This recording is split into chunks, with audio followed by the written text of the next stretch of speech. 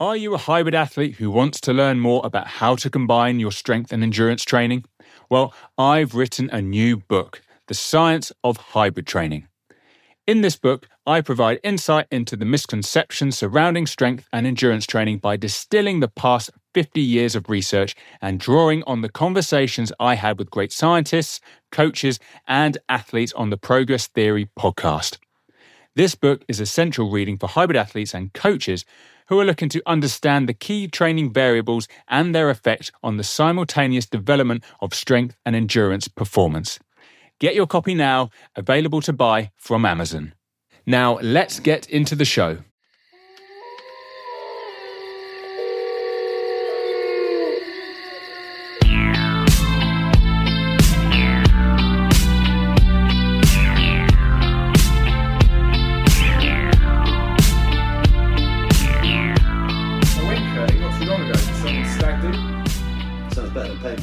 I love paintballing. We went. It's in Grinstead, so just down the road. Down the road? Yeah. It's Grinstead. About fucking 2 hours drive, bro. It's downhill, isn't it? It's downhill. Downhill from London. Downhill from London. Yeah. Anyway, down. But you said about running. You only need a pair of trainers. Look at the commitment to do that. Yeah, it's clear focus, and I was just thinking of a mate who's gone really into training with his CrossFit, and it's very much like full power to him, like he's really going for it and doing really, really well. But the amount of dedication in a small area to get better at that, I was like, I want to be good, but I want to also do other things that lead to. I don't find it skillful enough. I think it's a very cool thing. Like, these guys are fucking badass, but where's the you got to play a backhand slice and the ball's spinning over your head and it's windy, or where's the what club do I play so I can get it up over the water, past the bunker and land it 5 foot from the pit? Like, there's not enough. Your skills, you think, are much more discreet, aren't they? Yeah, and I get that at some level you need to swing the club and have strength in your shoulders and your back and things. Just like in CrossFit, you need to be strong. And I see these guys, I know obviously quite a few of these quite prolific CrossFit athletes that are doing, you do turf games and things. Some of these guys, I can't do a handstand, but these guys are handstand walking up and down. By no means am I making out that these guys are inferior or subpar, or subpar athletes. It's just not. It just doesn't provide enough for me to double down on CrossFit. And again, we've talked about this before. I think maybe not on camera, but I'm not a big believer in the sort of one size fits all culture that is created with certain things. I think cycling has a pretty sort of, we're cyclists and then there's everyone else. CrossFit has we do CrossFit.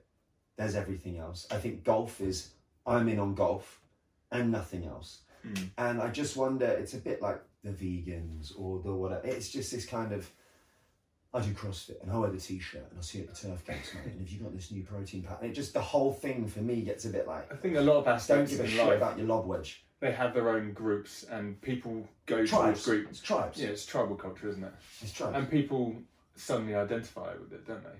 And then you've got other people that probably identify with several and then stay on the outskirts because they're like, well, I like parts of that. I like parts of that. Diagrams. I like parts of that. Venn diagrams, bro. Well, that's the exciting bit. That's what we're trying to do. Create your own brand. Because after this, it will be something very different to running. I'm not going to be that running guy. Neither are you. We're going to switch it. And way too heavy for that. Too heavy for that. But one thing is that each challenge is going to be something different, and that's what's going to make this as interesting and as exciting as possible. I want to demonstrate that you can Venn diagram your physical life and your training. You don't have to go, well, if I'm going to be running, I need to lose weight, and then if I'm swimming, I need to gain weight, and then if I'm doing CrossFit, I need to work, this, and then if I'm going to do yoga, what I'm trying to get at is I want to prove that you can morph, you can change, you can be a chameleon. Your body's an incredibly clever thing, and you can adapt quick, man. If you have a strong physical form, you have that athlete base. The foundation. And it's okay, right, foundation, now I'm going to go in this direction. Back in, now I'm going to go in this direction. And even to the point where you're not just going there and back, new sport and back, new sport and back. You're probably going new sport, gained a lot from that. Round the foundation, round the outside, jump over round the outside, and into the next one. Slowly going up. Because I can imagine a lot of our challenges are going to be quite endurance-based, because there's a lot of adventure with the endurance-based type of sports. So, you know, we do an endurance challenge, that's going to provide a pretty decent, or increase our base for the next one, I'm not going to say we're only going to do endurance stuff. No, absolutely not. It's too... there's too many other sports that are too interesting to get involved with. To just focus on one particular to aspect choose of the physical. event, it's going to be difficult, you know, because we're going to double down and really dedicate 8 weeks of our life to something. It's going to have to be something fun, challenging, different. Like, it's going to have to be some real thought put towards it, but nothing too big, too small. All in good time. But challenge one. How are you getting on? So it's 5 kilometers within 20 minutes for me, and 10 kilometers in 40 minutes. I always enjoy saying that, because yours is so much worse than mine. So much worse. It's literally double. So far, so good. I mean, we always promised that this podcast was going to be more around programming of the running, didn't we? So what I find most interesting, before we actually go into a bit more detail, is that we kind of started in the same ballpark because of different reasons, really. We're going to follow something that's relatively similar, despite one's doing 10k, one's doing 5k.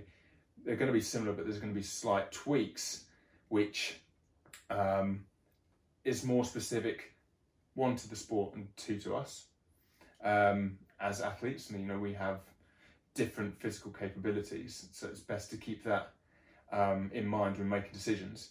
And three, we have like a plan, but it's kind of principle led, and at the end of the day, it's not going to go fully to plan. Nothing ever goes fully to plan. So we need to be adaptable as we go through the 8 weeks to try and make sure that we are still heading in the right direction. To think that you write an 8-week plan, you follow it to literally to the T. It never happens. Yeah, this is a war, and now each day is a different little battle. That's what I'm thinking about, and I hate that kind of, you know, you may have lost the battle, but we won the war. Like, there are days where I have to go, look, if I want to be able to do this in 8 weeks, I'm going to have to take it a little easier today, despite the fact that I want to do it, or Phil's been writing the programs for us. You know, it's like, I get it. There are inevitably going to be setbacks and hurdles. But you think in general, so far for you? So far, so good for me. I've really quite enjoyed having a bit more of a focus, because, I mean, we talked about having this as our first challenge for a while, I didn't increase the running, but I wanted to make sure I had some form of running base so that I could progress on from. Just because I'm heavy, just because I've had 4 knee surgeries, you know, the one thing I really struggled to get back after the surgeries was like an element of bounce. Overall sort of absolute strength, yes, but ability to sort of bounce and a capacity to do that, which you need for running, like I kind of struggled with. Yeah. So I wanted to have something Has a it bit got more better? there. Yeah, but... And that's from your work? That's from training. Yeah, that's from training. That's from training, and I'd hold my hand up. Like, I don't know if I mentioned this in the last podcast. I gave a lecture on our MSc in sports rehab not too long ago at St Mary's University, where the title was "What I've Learned from Having Shit Knees." That was the title. Yeah, I can't remember if I changed it because I chickened out. Yeah, but the key thing I wanted to get across is what I've been through: 2 ACL surgeries and rehabs back from both to get to a certain level. That level is I can play any sport now, which is great, but there's a million and one things I would do differently. Okay. So, and one of the key things was that I would focus on being able to, one, just train myself to be much more bouncy. And to do that, you need to deal with certain types of stress, like landing stress. So with that, as you land, your muscles, your tendons are going to be lengthening and then quickly shortening. That has to be done really quickly, and then muscles have to sort of shut off. You know, the ability of a muscle to turn on and off really quickly is really essential, because if our muscles were on all the time, we'd be sort of like Robot Man, wouldn't we? And that's a really key quality that a lot of people miss, and it's a key quality I didn't focus on in particular when I was coming back from ACL surgery. So you've had 4? 4. I've had 4. Each time, have you got a little bit more sort of, okay, I know what works, what doesn't, and by the 4th operation, you were more happy with your rehab, or actually looking back, all 4 of them combined, I'd have done things extremely differently. I was happy with a lot of how it went. Technically, I had part of my hamstring, the tendon, taken away, twiddled up, made into a new ligament, and that was then inserted into my knee. It's just so clever. Well, every time someone says that, I had a dead person, I'm like, it's so clever. I've seen it done live. It's quality, Good. And one of the key things is that because it's come from a tendon, tendons are used to having a healthy blood supply. So if you cut that off and then insert it between 2 bones where you get less of some nutrient supply, that tendon slowly dies and essentially becomes a brand new ligament. But to do that, it needs to take time. So because you've just severed it, at the time of the surgery, your tendon's relatively strong. Now after a few months of dying, it then gets weaker before it then reasserts its new position as a ligament, so it gets then stronger. And that typically tends to take around 6 to 9 months. But it creates that U, doesn't it, where there's a point where it's at its weakest. That, on average, is around 3 months. So what I wanted to do... So the lowest point is at 3 months. So it's a 9-month program. 3 to 6 is the bottom of the U. Yes. Okay. Maybe not so much 5 to 6, but around 3 months. Let's just say, different for everyone, but let's just say. And so what I wanted to do was to focus on sort of strength before I then got back to running. I wanted to get back to running because I knew every time you land, like people forget how much force is going through your body. Like if you're just jogging at like 3 meters per second, like the amount of force that's going through your knees is like 3 times body weight plus. That's a lot of force. So I was like, well, I'm going to do other stuff first before I reach that. And I actually think I got back to running too late. Okay. Because with running, you're like muscles on, off. Every time you're landing, you're in the air, landing in the air. And I think there are other exercises I should have employed earlier, which isn't direct running, but is of a lower intensity of it, that I could practice that on-off type of muscle contraction that I wanted. That's going to actually help when I get back to running. It's going to help with that bounciness. So when I did start running, I was just like, really sort of plodding along, and that's not what I wanted. And funny enough, I know we were going to talk about the S&C stuff next on the next podcast, but you know the drills that we've been doing, so A walk speed, so that's sort of running drills, but at a lower intensity than actual running. I should be spending 2 to 3 months practicing those skills, allowing my musculoskeletal system to get used to turning on and off, and turning on and off very quickly. That's the thing, because with these exercises, they're turning on and off, but obviously say reduce speed and intensity.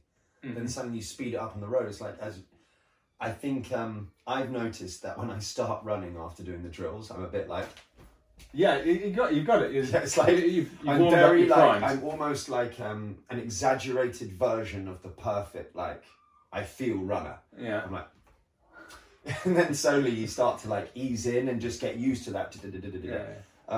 Those drills have been good though. We'll talk about the drills next week. I think are really key, key. You look like a bit of a dickhead though. You're like, you look Aquino, don't you? And there's always these guys, what is he doing? Jumping skips through like, but they're good. They're good. I hope you're in full lycra when you do it. I'm not. That's the ultimate full kino. Yeah, with like one Team of those Sky bum bags on. You know, bum bags and socks. Long socks. Bum bag? Long socks. This is my warm-up. Right, so we were going to talk about running volumes, weren't we? Running volumes, let's go. So, you're taking the lead on this, I'm afraid. This running volume thing, I'm learning just like most of the guys at home. So, So this is your chance to shine. Let's go through it. So, I love seeing different running programs from loads of different people, because it just shows the different level that people are at. So I can remember seeing the running program from someone who's like a top 1500 meter runner. I think you put it up on Instagram, and it shows like AM runs, PM runs, what he does throughout the week, all that sort of thing. And you look at that going, wow, that is a lot of volume. But he can tolerate that volume because he's an elite runner. Interestingly, only 1,500 metres. You'll be surprised just, when it comes to running volumes, how similar runners are. So that was one of the key things I wanted to learn a bit more about when creating these, because I was doing 5K, you were doing 10K. Yeah. But the first thing isn't to think, well, yours is twice as long, so you're going to do twice as much running volume. You're like, that can't be right. That's, technically in the grand scheme of things, we go from 100 metres to ultra marathons. 5 and 10K are really quite close to each other. So 5 and 10K, yes. 1,500 and 10K. Yeah, 1,500 is still in that like short endurance or sort of sprint. Well, 800 to 1,500 more like sprinting. Yeah. And you've got like middle distance and you've got long distance. So what I did, I've been very fortunate. I spoke to Craig Winrow, who is the track coach, endurance coach at St Mary's University. And we discussed ideas of what might be appropriate for us. We came up with a training program, which I'm really quite excited about.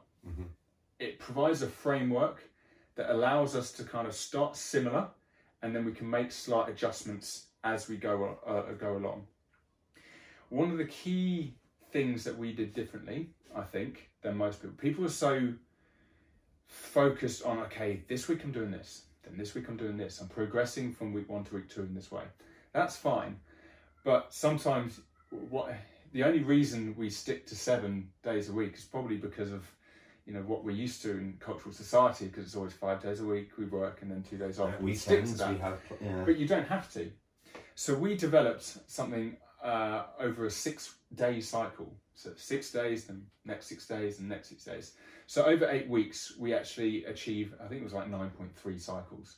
And that allowed us to get in the 3 different types of running sessions that I wanted to do. So I actually have. Yeah, pull it up. Pull it up, Jamie.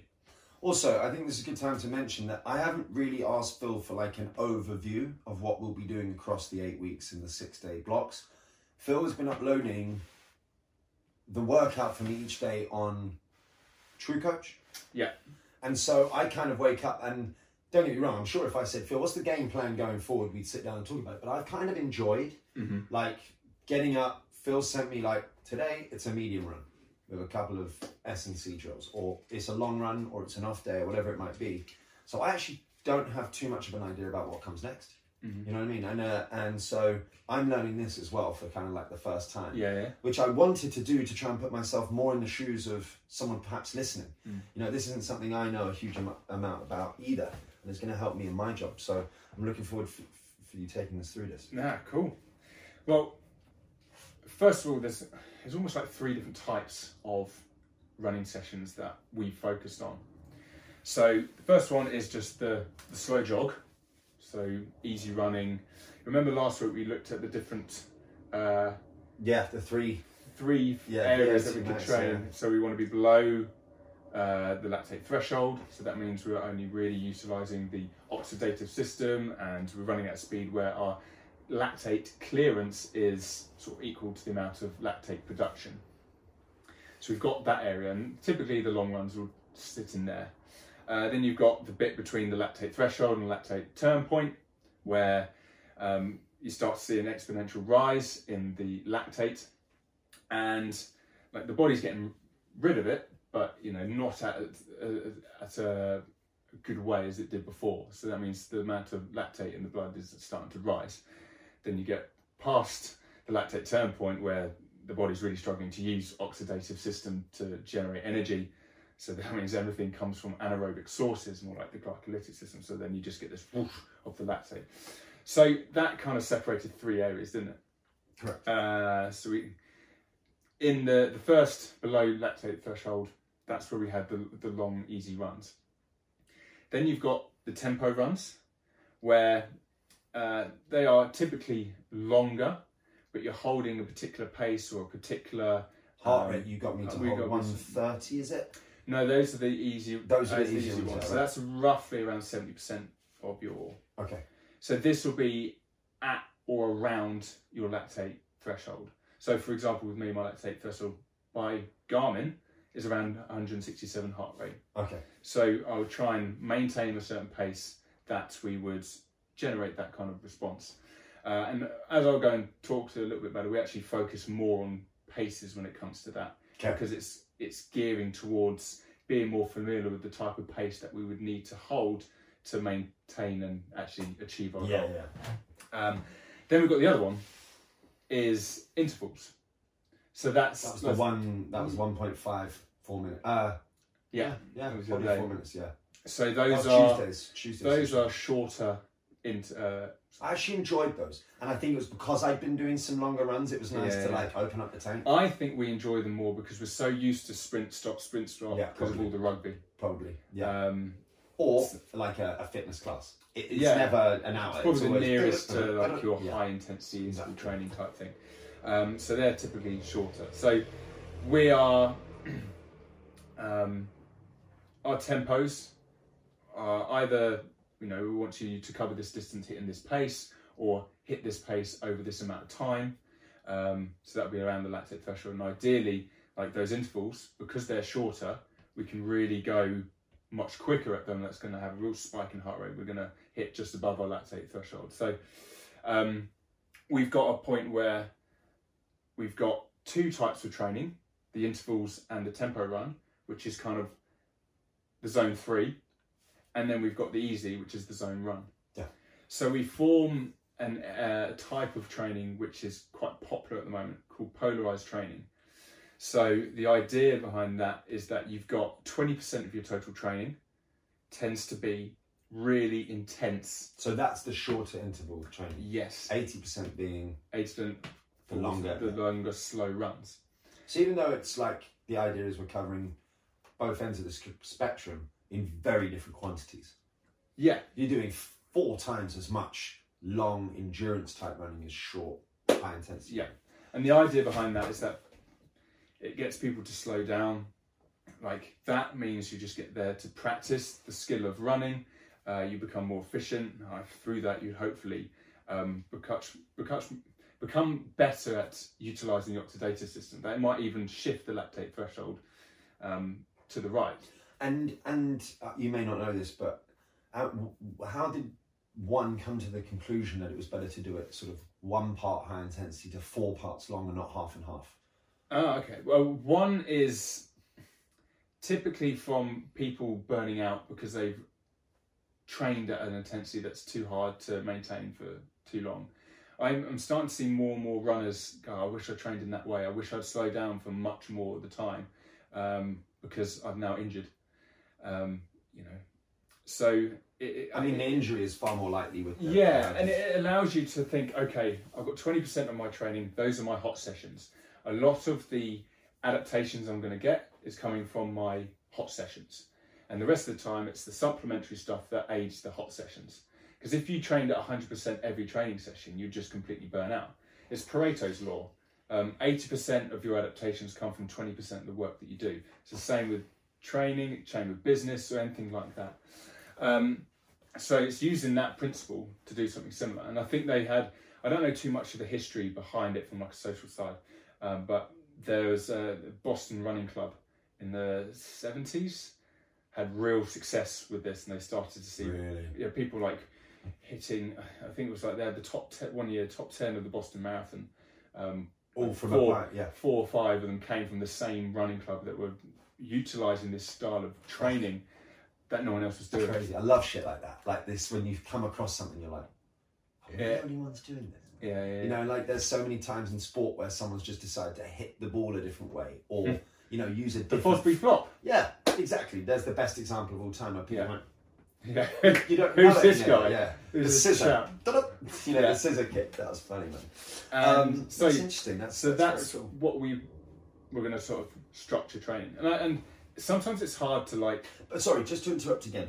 On that basis of sort of 20%, 80%, on a 6-day cycle, that means you're roughly looking at a day being high intensity, and the majority of the other sessions during the week. So actually, that's worth thinking about for like people listening and who are asking me about their training. Like, yes, go out in the park and do some running, but there is just as much benefit of coming in, going hard once. What's good about that is that if you're looking to follow a proper program, I'm not sure it's going to be beneficial if you just jump back and forward with no game plan. But people typically come from like one or the other. They do all of their stuff slow and long distance, or they do everything too fast, too hard all the time. So it's like finding a way of balancing the two, I find. And actually, I'm going to show the people at home this. I'll just point it towards Freddie just to discuss it, because it gives an example of 2 of our cycles. So, for example... Tilt it further towards him and I'll swing around here for a sec. I got you. Yeah, perfect. Cool. So cycle 1, first 6 days. Day 1, you've got your easy, shorter run. You gave me 7K. Yeah. And then day 2, we've got our tempo run. Then we have a day off. Then we've got another easy, short run. Then we've got our long, easy run. So all of a sudden, we've got 3 is our 80%, and we've got 1.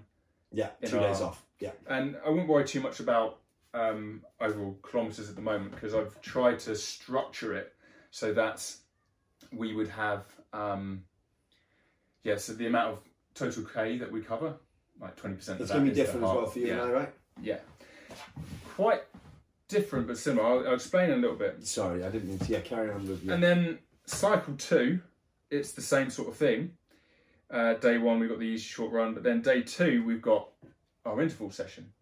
So instead of like doing 7 days and trying to cram a tempo run and interval session in as well, we've just restructured the week so that we can spread it out and make sure that we maintain that 80%. So day 2, then cycle 2 is intervals, day 3 is off, then day 4 is the easy short run, day 5 is the easy long run, and then we've got another day off, and then we repeat the process. Love those days off. Always. They're my favourite. Mate, you feel like you've earned it after, because the day off off like this is really interesting, because I've just seen it day by day drip through. And although, remember, you've heard me already say today, I think that was Tuesday. Now I'm starting to go, well, that was Tuesday, and of course that long was Monday, and it's starting to form a little pattern in my head now. Yeah. And also going forward with the rest of the weeks. I mean, keep sending it like the day before rather than in advance, but I can almost predict now what I'll be doing, which is cool. Just starting to think like I'll probably be doing something longer, something more high impact. I could do that there. I don't need to have the park. I don't need to, like, these type of things I like. It starts to form a lifestyle. You start to form like a structure around your life. That incorporates all the requirements of the running program. It's cool, man. It's cool to sit down on paper, because before, obviously, I knew you had a plan, but I was just sort of going, is it going to be a 2-hour run? Is it going to be 25 minutes? Am I going to need to run at all? And that changes things. If I'm at work and I've got a treadmill and it's interval running, great. But if you're going to ask me to run 15K, on a day like today, you've got to get outside. You've got to get outside. And that depends where I am. Treadmill. Oh. I'm not a treadmill person. I don't mind it, because I feel like I keep myself really honest with speed. Yeah. I know I need to run this speed in order to hit this target. And I don't know if anyone, I don't know if this, I'm going to say this and people are going to go, yeah, no shit, bro. Everyone feels like this. But I feel if I'm trying to hit like a 430 kilometer, like whatever, it's like this. Fuck, I need to pull it back. Well, that's too fast. And I eventually get there. On a treadmill, it's clean. That's how I think about it. However, when the weather's like this and you're living next to Richmond Park, you never get me in my room. No. But I don't hate treadmills. Certain treadmills. I think I run because I want to get outside, because I've had enough of the gym. So that's probably one of the reasons why. Great. I just like the treadmill. So, in terms of our cycles, I'll try and explain what I'm trying to do. Actually, go for it. Yeah. I've got another slide.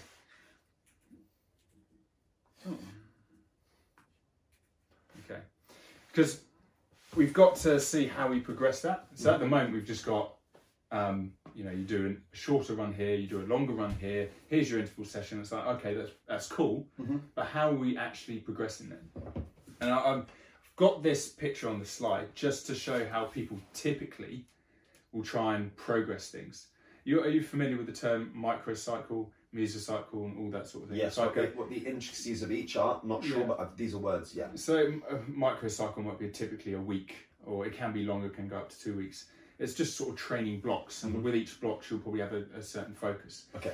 Now with volume, people try and, within these blocks, they'll try and progress, and then they'll try and deload, progress, deload, progress, deload. So they're trying to increase linearly that way. And typically, I don't know, this might just be what you often see in textbooks, but it seems to happen over like 4 weeks. So you've got week 1, week 2 a little bit bigger, week 3 a little bit bigger. Taper off, yeah. Taper off. Then repeat the process. Now, I often find that very, very too structured. Is week 4 a little bit higher than week 1? I mean, this. It's very crude. You wouldn't drop back to where you started. You try and just start from a slightly higher base level. It depends. Depends how hard you went in week 3. Okay. It depends on the athlete. If there's more of an elite athlete, the amount of deload you do probably wouldn't have to be as much. Okay. What I'm trying to utilise this picture to emphasise is I find that if you stick to a structure of, okay, progress, down, progress, down. I find that, you know, if you reach week 4, you're feeling good and want to keep going, well, why not? Why do you... People plan deload weeks, I think are important, but I think you could do it a bit more structured based to the athlete. So who's to say that progress couldn't go on for 6, 7, 8 weeks and then you deload? Depends on the athlete. I think there's almost to a point where you might play it by ear a little bit. They might start to plateau over 7 weeks. Okay, now we'll deload, reassess, and then go again. So I think people should be a bit more flexible. And that's why we've got this. So what I've assumed is that the 8 weeks we've got is one mesocycle. And within that, we are focusing on 2 variables of intensity and volume, and they peak at different times. So as you can see by the picture here, volume is the blue bars and intensity is the red line. And you can see what I've tried to do is that volume of work will increase each week and typically peak around 5. Then it goes down. Okay, it's a bit like a upside down V. Intensity will increase linearly all the way up until around, these are the cycles, so each 6-day cycle, around cycle 8 and then sort of taper off. So the idea behind that is, one, that we're not peaking volume and intensity at the same time, because that's likely to be problematic. They increase initially together because, you know, we come from like a low base, we're going to do more running and we're going to increase the amount of speed that we're doing, so naturally things are going to improve at the same sort of similar rate. But the idea is that I've structured the intensity of the sessions so that they slowly get faster and faster and faster, to the point where we'll have our fastest session around here.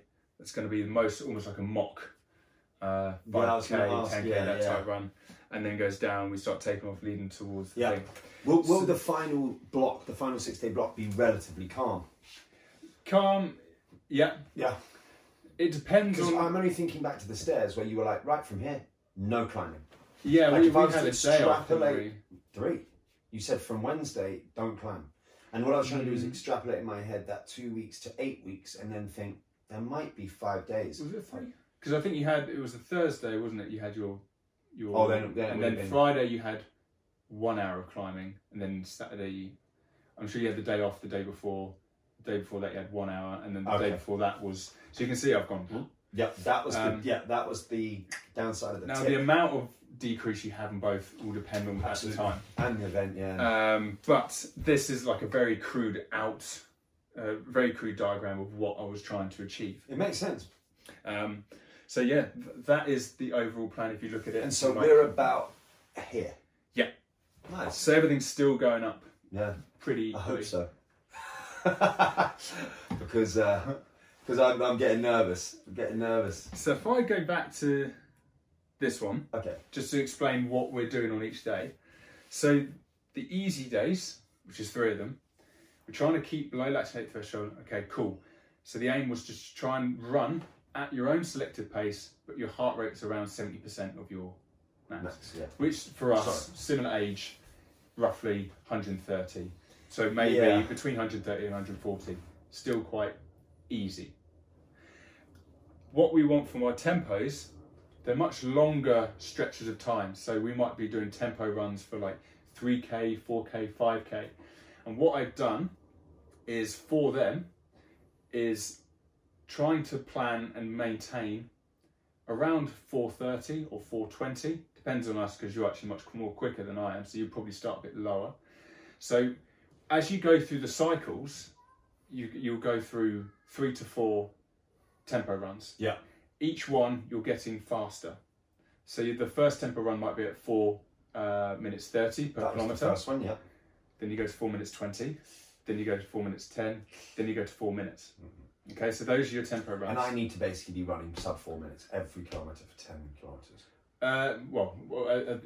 When we reach the event, yeah, that's what I mean. But I can see now how you're trying to just shave little layers off, as we go through this sequence. So those are our tempo runs. Then we do our interval runs, where intervals were at 4 minutes, then 3:50, then 3:40, then 3:30.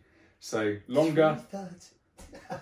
I mean, those I'm are joking, just but yeah. We might change how things progress as we go along, but those are I understand the maths of what we're trying to do here and how we're making a decision. With the tempo runs, we're starting above the pace we need, coming down, and then the intervals, we're starting at the pace we need, and we're going down even further, so being even quicker.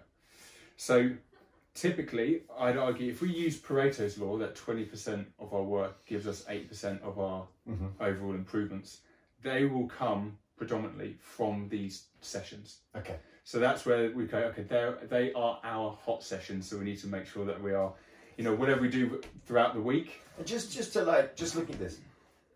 3 days here. Well, it's a 6-day cycle, obviously not 7, but this is achievable. This is time. Most of your sessions very rarely go over an hour for the running. So these people going, I don't have the time, the energy, because I'm constantly thinking what a client would be asking. I'm constantly thinking when I say, you can do this, here's what I do. Yeah, all of these sessions. I don't have the time, man. You can do this. All of these sessions are under an hour, apart from the long run. Yeah, and most people would hopefully do that as an enjoyable kind of, activity. But, many of the runs, I've been in and out the house in half an hour. What I'm saying is, as someone that lives a fairly busy life, and many of the people that talk to me and go, look, Fred, I'm trying to do this, but I don't have the time, and how would you advise it? You can do it. Half an hour, we can all do. You just have to make the sacrifice.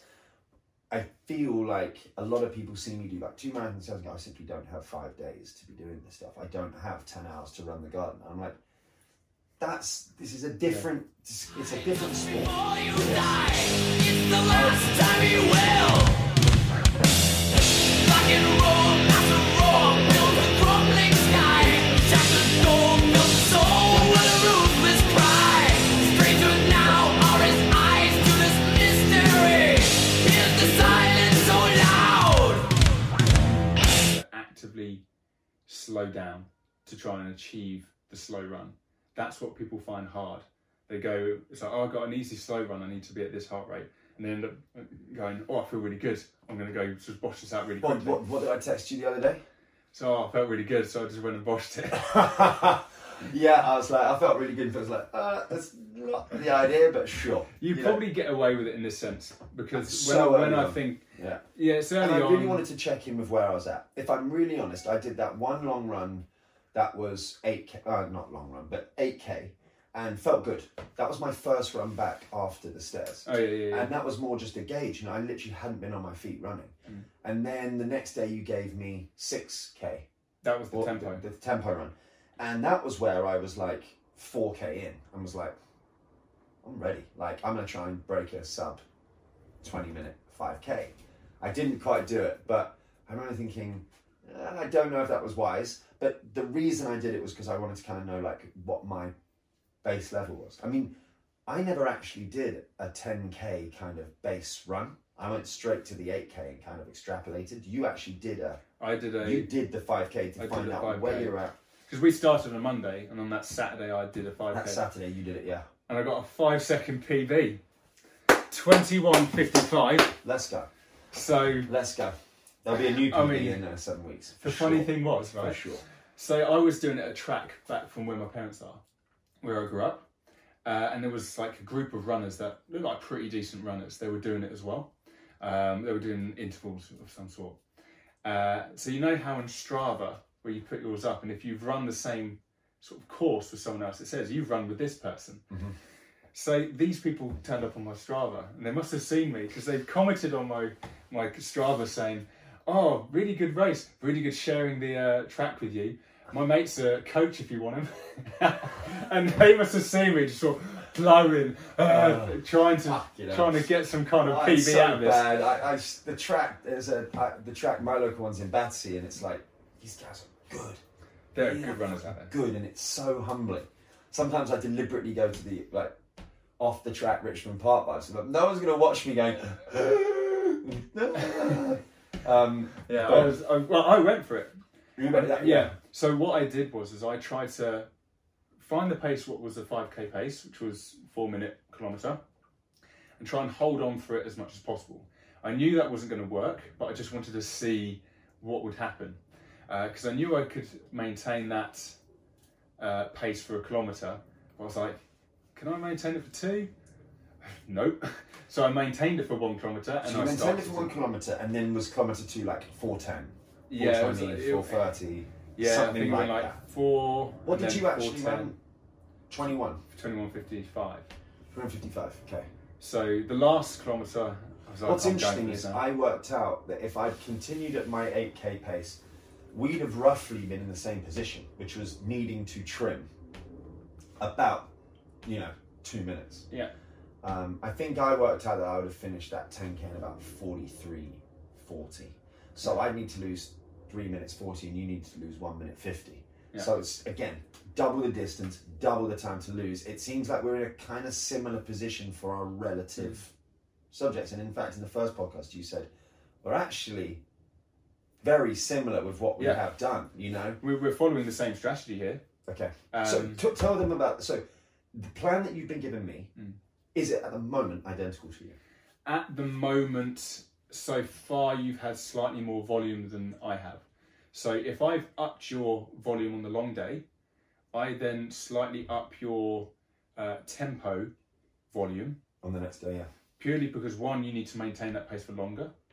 And 2, if I increase your easy miles, that means the 80-20% is skewed. So I need to change it to try and maintain that. And we aren't actually 80-20 every time. I think we start around 15-85, and then it goes slowly to it really gets around sort of like maybe between 20 and 25 through those last weeks where intensity is still going up, but the volume is going down. But at the moment, we kind of stayed on a similar volume of running and similar intensities. The reason being for that is you hadn't done any running since the stair climb. You mentioned that you have a history of I've gone blank there. Shin splints. Yeah. I'm blank on shin splints, right? Yeah. So the first thing we want to make sure is that straight away your volume intensity is increased because you're running now.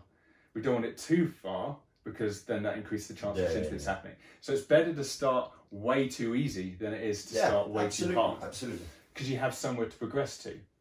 So likely you're going to get a bit ahead of me because you're a better runner. Well, you're saying this. I'm heavy as well. You are heavier. The heavier makes it a lot more difficult. So the stress on the body for a heavier runner is more. So I could run less volume than you, but the stresses on the body might be relatively similar because I'm heavier. And next week we're going to discuss S&C. So all the off days, there has been some, I personally really like them. They're not the kind of thing I've usually done.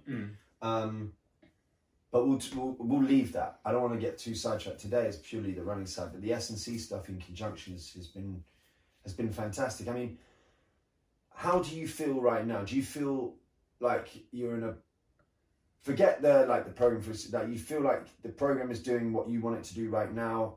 We're on the right path. I mean, I can give you my thoughts, which is I'm feeling confident, way more confident having a structure to follow and knowing why the structure or the program is the way it is. Yeah. You know, as much as I joke that it's quite nice waking up in the morning, Phil Price has sent you his True Coach workout. I'm like, 12K, cool, right? I understand why I'm sort of doing it. But I'm given more confidence now, thinking, okay, if I just keep hitting this, don't panic, like we can get there. Between you and I, though, and every other person listening, I didn't think it would happen. I thought I'd give it a fucking good go. Yeah. But I really doubt this will happen. It's just about how close. Yeah. Now it's like, stay disciplined. Yeah. Stay committed to the plan. There's every opportunity to do this. There are already curveballs, as we've discussed, but I think I feel good. And I like the, it's a real luxury to have you send these things because I'm not very confident with my own programming. Like, I've never really followed much of a system and kind of gambled and plagiarized off other people or things I've heard. And as you know, there's so many mixed messages now. It's been hard to try and stick to a script. But actually just having someone say, go and execute is my favorite thing. Like, those that know me better know, like, I don't really like making decisions. Like, I just don't. I'd much rather say, here's your job, go and do that to the absolute best of your ability and report back. Yeah. Like the trusted right-hand man, you know?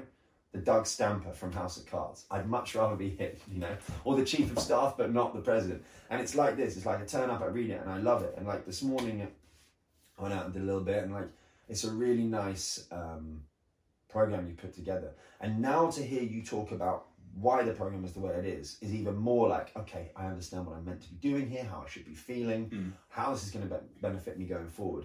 And then obviously next week, the S&C stuff. But yeah, I'm really enjoying it and way more confident than I was this time last week when we had, this time 2 weeks ago when we had our chat. No, that's good. Yeah, you're doing great.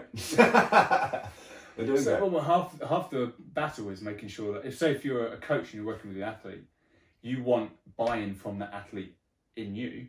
So if you can get the athlete believing that what they're doing is going to head them in the right direction, then they're going to fully intent into that training program. And do not underestimate. And then that is ultimately what's going to make them better. Yeah, it's not going to go half-assed into something. You know, a big thing for me is I get a lot of people saying to me, really want to do it, but I hate running. Or I want to, but I don't. Look, part of the reason I'm enjoying this is because it is fun.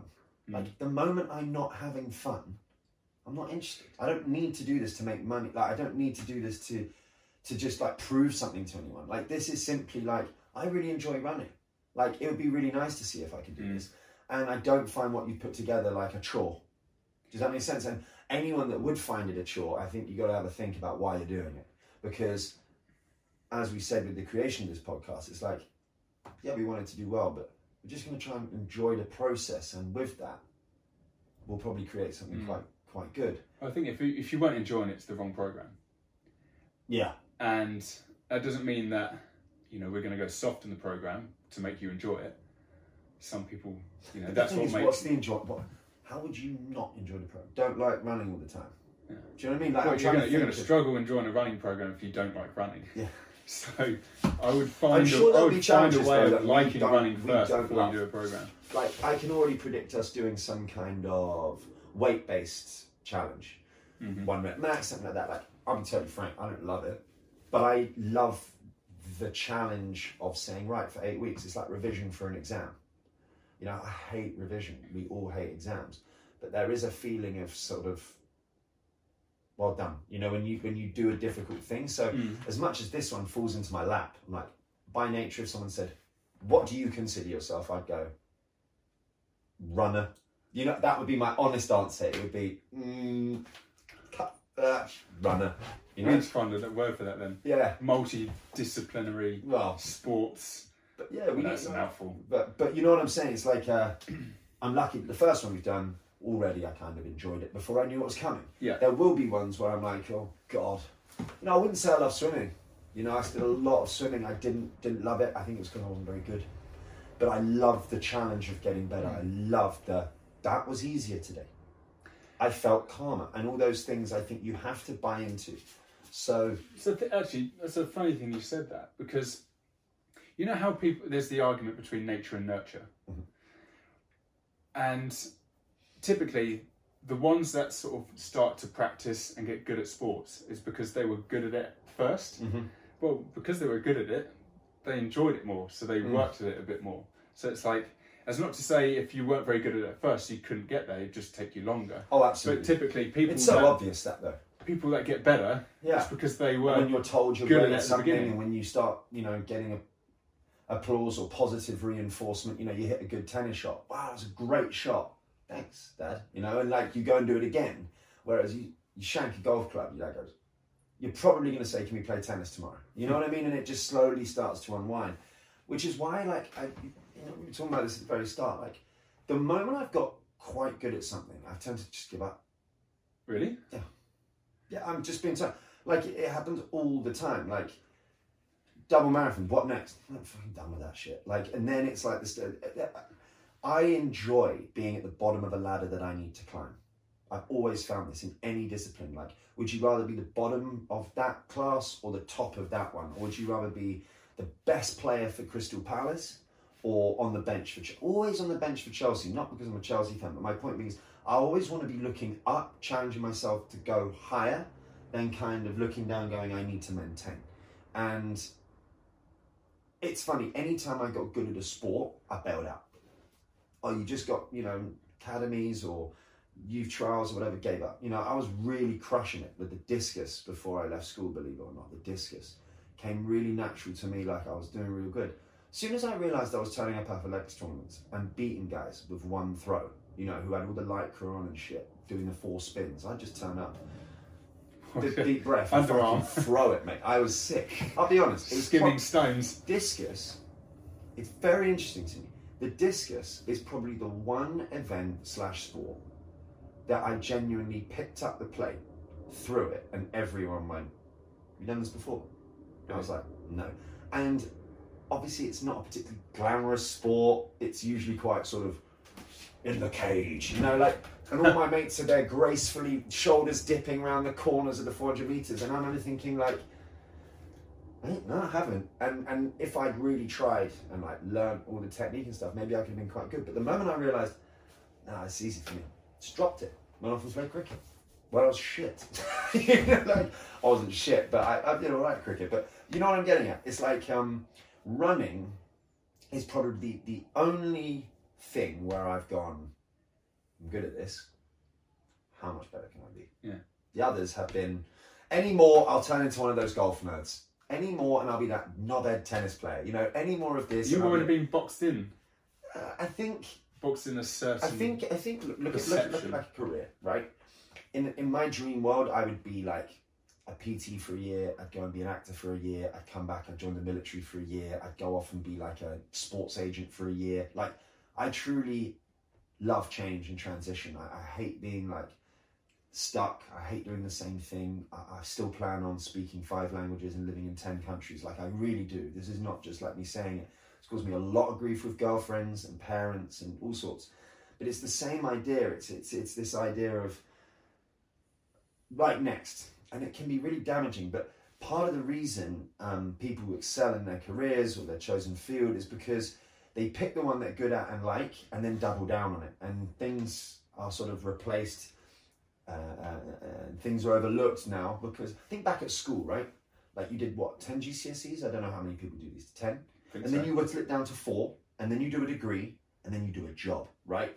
There's a chain, right? Yeah. And I feel like when you're a kid doing sport, you do PE and you do gymnastics and you do all of these things and they're all really cool. And then suddenly you're asked to drop the others because, you can either do cricket or you can do tennis or rugby or hockey. My school didn't even play football. Fine, so that one's gone.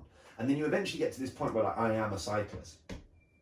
That's how I look at it. And I'm like, I don't want to be, you're right, boxed in to that triangle at the top of the pyramid. You want to go back to GCSEs? I want to go back to doing the GCSEs where I was kind of good at biology, quite enjoyed French, art, didn't love art, but it's actually quite fun. And then DT, like I liked doing a bit of everything. And then people go, you should be a heptathlete. Well, again, I think that's too boxed into the athletics world.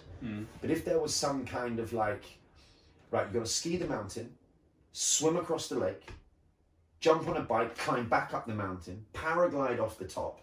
Then when you get to the beach, you've got to get on a surfboard and paddle out, surf the way. Like, this is how yeah. By the end of it, you know, like, wrestling archery, wrestling fucking bear, taking rounds. Yeah, that's how I want to be. And I totally understand that people go, I don't have the time, don't have the energy, I'm not interested. I like baseball. I'm a baseball player. I want to be the best pitcher in the game. I get that. I've never had that drive. This is my joke, me and my dad. We always say things like, if the Martians invaded tomorrow, who's your starting lineup for the all-world 15? You know, we always talk about like, and I've always said, what I want to do is put myself in the position where if the Martians invaded, I'm the last man standing. The CrossFit boys, they're going to be sick at getting over the wall, then climbing the rope, getting to the top of the tower, and then they can probably fight them off because they're pretty built. And then someone's going to ask them to fire a bow and arrow to kill that guy on the horse. You know, like, it's a bit of a sort of Mickey Mouse way of saying, I want to be able to swim, jump, run, climb, throw, chuck, push, pull, and be like a 360 human being. Not an athlete, like a 360 human being, like problem solve. Like, part of the reason I've got into golf during this period is, and don't get me wrong, I don't have any desire to be on a course. I really don't. But the driving range, I say to myself, right, if that club didn't exist, how would you put the ball on that green? This is the kind of game I play. Right, your sandwich is the club everyone would take. Move that out of the way. How would you play this shot? Right, so I go one club less. I've got to probably take a little bit off it. I've probably got to hit it with a lower trajectory. And I love this kind of problem solving of, and sometimes with running, it's just a question of lacing them up and running. But what we're doing now is like, not quite problem solving, but playing with ideas to end up with a better result, being a better, more skilled athlete. And sounds like this whole project's the perfect thing. Exactly. Each one's going to be different. And in a weird way, I mean, you've known me for a decade, but like, and I know you know, you've always been very into your sport and played multiple different sports, top universities and stuff. It's like, again, at uni, I played 1 year of rugby when I could have played 3. Why? Because after a year I was done. I didn't want to be the rugby player. Like, I went and tried NFL. I was not top. I tried it, yeah. Well, quarterback. I was like, I could be a kicker in the NFL. I was like, 7 million straight in front of the. Bro, I was hitting from the touchline with a bigger ball, and then I got there like, we don't do kicking. We just go for extra points. So I don't know how much you know. Really? You have a choice in the NFL. You can either go for 1 point through the posts, or you get a second shot at a play. But if you score essentially a mini touchdown, you get 2 points. Which is a way of like, you know, still winning when you're 7 points behind, because you can go for a 2-pointer and make it 8. I was like, and they were like, no, we just go for 2-pointers every time. I was like, okay. In that case, I'm playing quarterback. Much harder than it looks. But you know, that's again why this program, why this project is going to be fun and interesting. But also why I feel running is such a fundamental part of everything we do. It's the one I like most. It's the one I feel I'm probably best at. What a great start. And I'm really enjoying the program. I'm looking forward to talking about the S&C stuff as well, because that is the part that I haven't enjoyed as much in the past and am enjoying. Yeah. And understanding the benefit of doing it. It doesn't have to be fun at the time, but knowing why I'm doing it, how this is going to benefit the actual running side of things. Is a real. I wonder if that's because S&C has this real preconception of what it is, and really, you know, people think, oh, it's weights, it's getting stronger. Well, you get stronger in many, many different ways, and it needs to be kind of specific to what you're doing. So, it's the difference between, you know, people knowing their stuff, and then people just, you know, you might be coached by someone that's a powerlifter.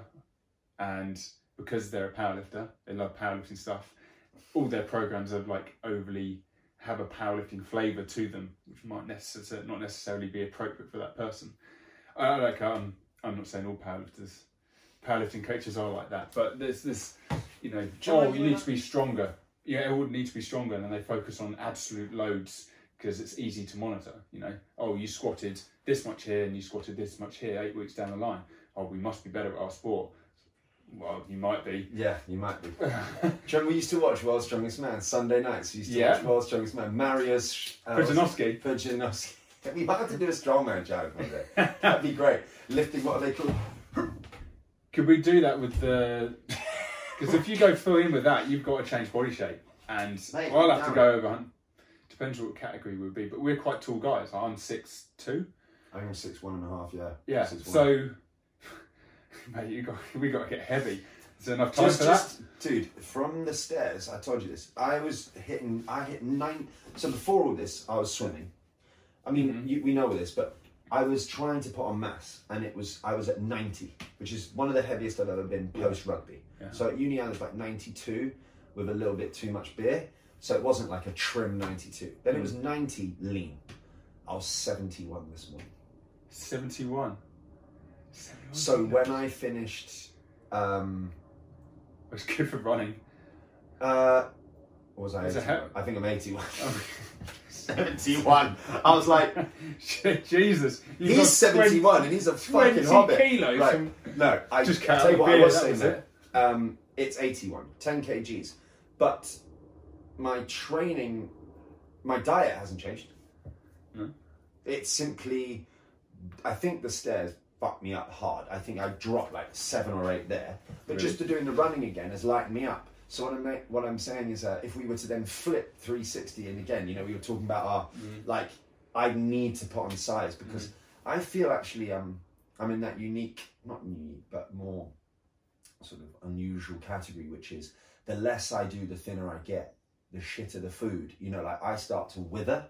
Like most people go, oh mate, I've been putting on the pounds. I'm like, no, I need to like really, really train just to try and keep some sort of mass. By nature, I go quite... You shrivel as well. Yeah. Prunes. We shrivel. Shrivelers. Change the name of the podcast. It's not even cold. Shrivel theory. God, you use cold as an excuse. Yeah. Is there anything else that... Yeah.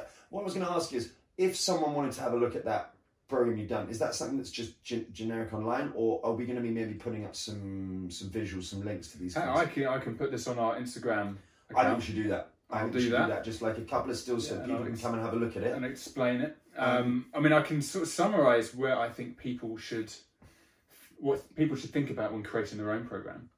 Well, this is what I think. I mean, you and I, like, we're doing this, but I keep thinking if someone wants to buy in, like I've spoken to a few clients, they're like, oh yeah, I'm going to do your programme. These kind of things, obviously, they can see it on the video, but if they happen to be listening to it in their ear right now, they could go on Instagram and we'll chop that up so that there's a little visual diagram of what we've been talking about. If I like summarise the program and where I think people can make changes based on themselves, I think that would be really beneficial for everyone that's listening. So let's summarise for the fact that I've changed we're doing a 6-day cycle. Yep. So don't always feel like you need to stick to a 7-day cycle. However, if sticking to a 7-day cycle is easier because it fits around family, work, then I would do that because they ultimately come first. And basically you want something that's going to be easy enough for you to do because that means you'll be consistent at doing it. And that means you'll be a better runner because it's consistent. However, I'm saying that people don't necessarily have to stick to that. So we've got a 6-day one. Within that, manipulate certain different types of training sessions. So you've got the long, slow run, you've got the tempo run, and then you've got the interval, the intervals as well. So I would manipulate your sessions so that you'd be able to get a good spread of all of those. Remember that your tempo runs, your interval runs are your hot sessions. So most of the adaptations you're going to get are probably coming from the hot sessions if we assume Pareto's law. So 20% of your work comes from 80% of... let's put up a little... 20% of the stuff you do post creates 80% of the stuff you get. But there's also a lot of literature out there which explains the 80-20% rule. I actually have one down here. Available in all good bookstores. Actually loads. I'm reading another one called 80%, 80-20 rule. But I found this one explains the physiology behind the 80-20 or polarized training really quite well. Training for Uphill Athletes, and that's by... Is that by Kilian Jornet? Yes. Kilian Jornet. Do you don't know about this guy? I'm a big fan of Kilian Jornet. Well, it was written by Steve House and Scott Johnson. I just added his name because he's a legend. Yeah, but I think he does a few bits and like experience stuff in that. So yeah, it's. I actually recommend this book. Okay. So definitely check that one out.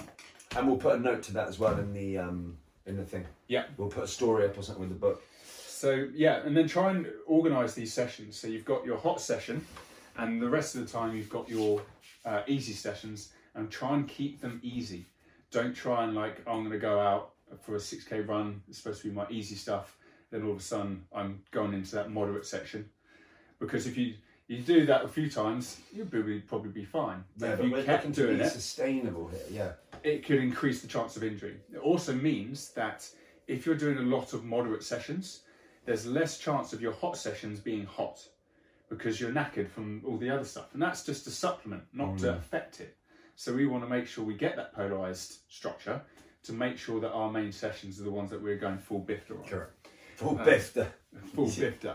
Full bifter. So, yeah, I would structure it like that. And you may push it a little bit harder. If you've got 8 weeks like we have, we might push it a little bit more.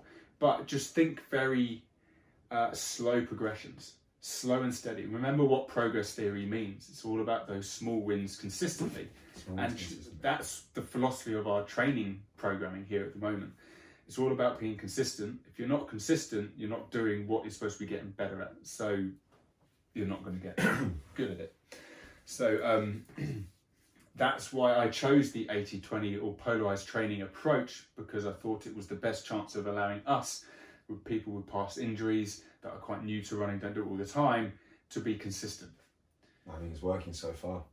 So next week is S&C, which is basically the part 2 of our training.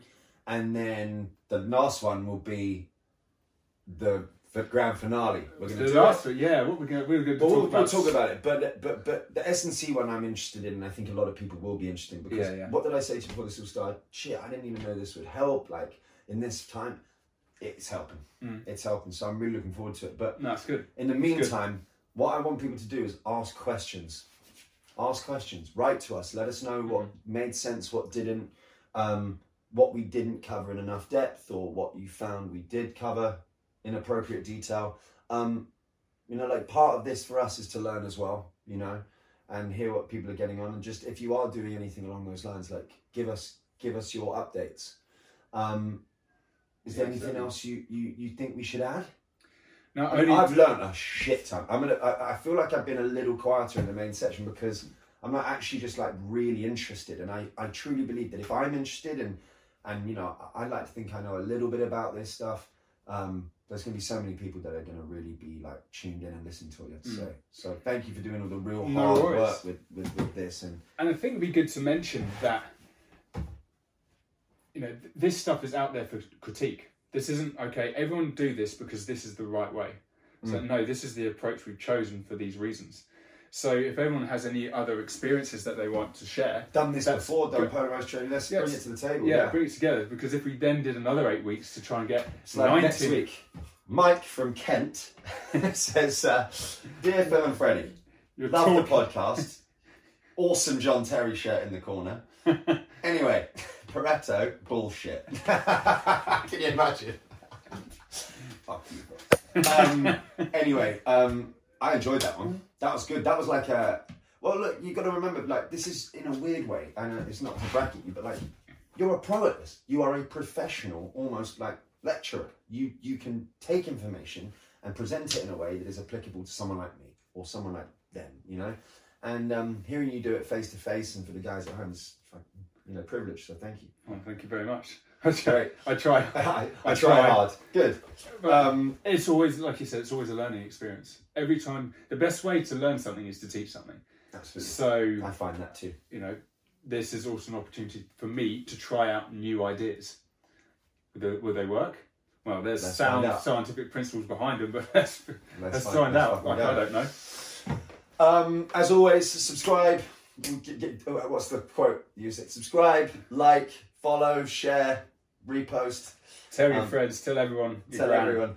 And yeah, just I hope you've enjoyed it, and we'll be back for episode 3. Follow us on Progress Theory. Progress Theory, Freddie Reedhead, Phil Price, the Pricep. The Pricep. And yeah, look out for these. What would you call them? Not diagrams. I'd call them slides.